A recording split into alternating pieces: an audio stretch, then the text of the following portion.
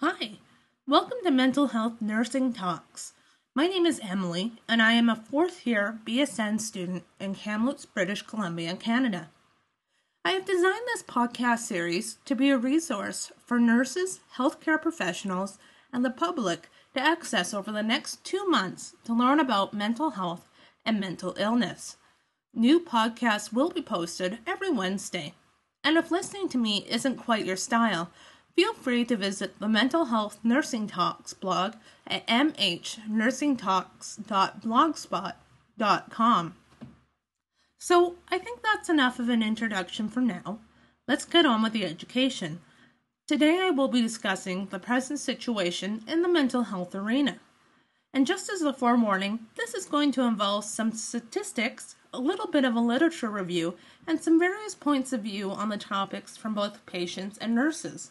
So if that doesn't strike your interest, you should probably turn off now.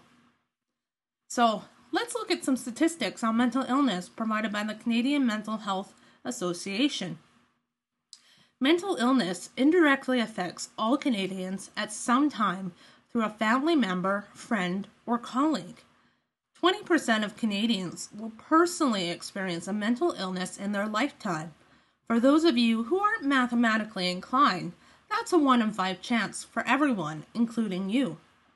And in 2002, over 1.2 million Canadians were diagnosed with a mood disorder, and over 1.1 million were diagnosed with an anxiety disorder. So what causes it?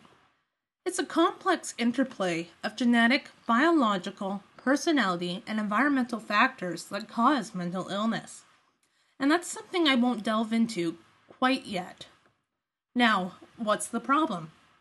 Stigma or discrimination attached to mental illnesses presents a serious barrier, not only to diagnosis and treatment, but also to acceptance in the community.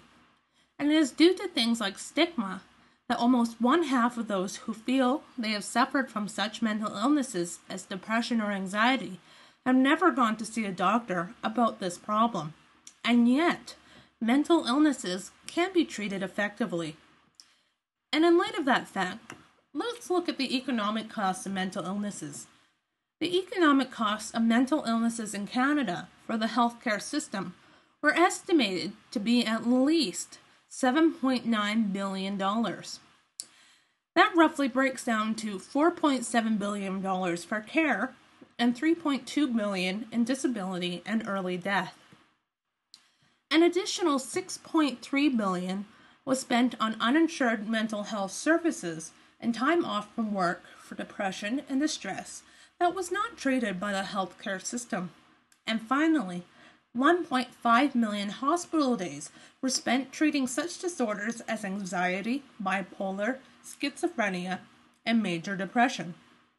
Essentially, when we look at all of this, we should begin to take more of an interest in mental health and illness, as it could easily affect us personally as well as those around us. So, next up on the slate, what does the literature tell us? The literature has identified some major gaps in the delivery of the mental health care out in the Canadian community.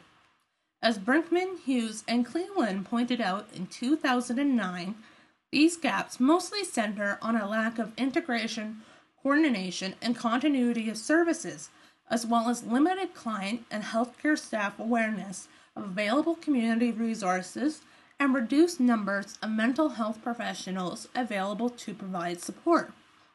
To break this down even further, this means we don't have as many mental health-related community services as the population requires, and we don't have the staff to man them.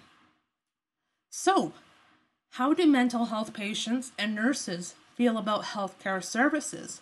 According to Dark, Dewsum, and Hughes in 2007, patients identified some of the following issues with healthcare services: long waiting times, a lack of understanding of mental illness among staff, and a lack of compassion for patients with psychiatric problems.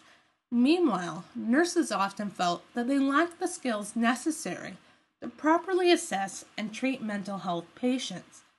This scenario that I've just painted one where patients feel misunderstood and nurses feel inadequate in their mental health nursing competencies, may work to create a sense of tension between the two groups. So, how do we deal with this? We educate ourselves every Wednesday by listening to another mental health nursing talks. Next week's topic will be on delirium, dementia, psychosis, schizophrenia, and homicidal behaviors. Thank you for listening. This has been Emily with Mental Health Nursing Talks.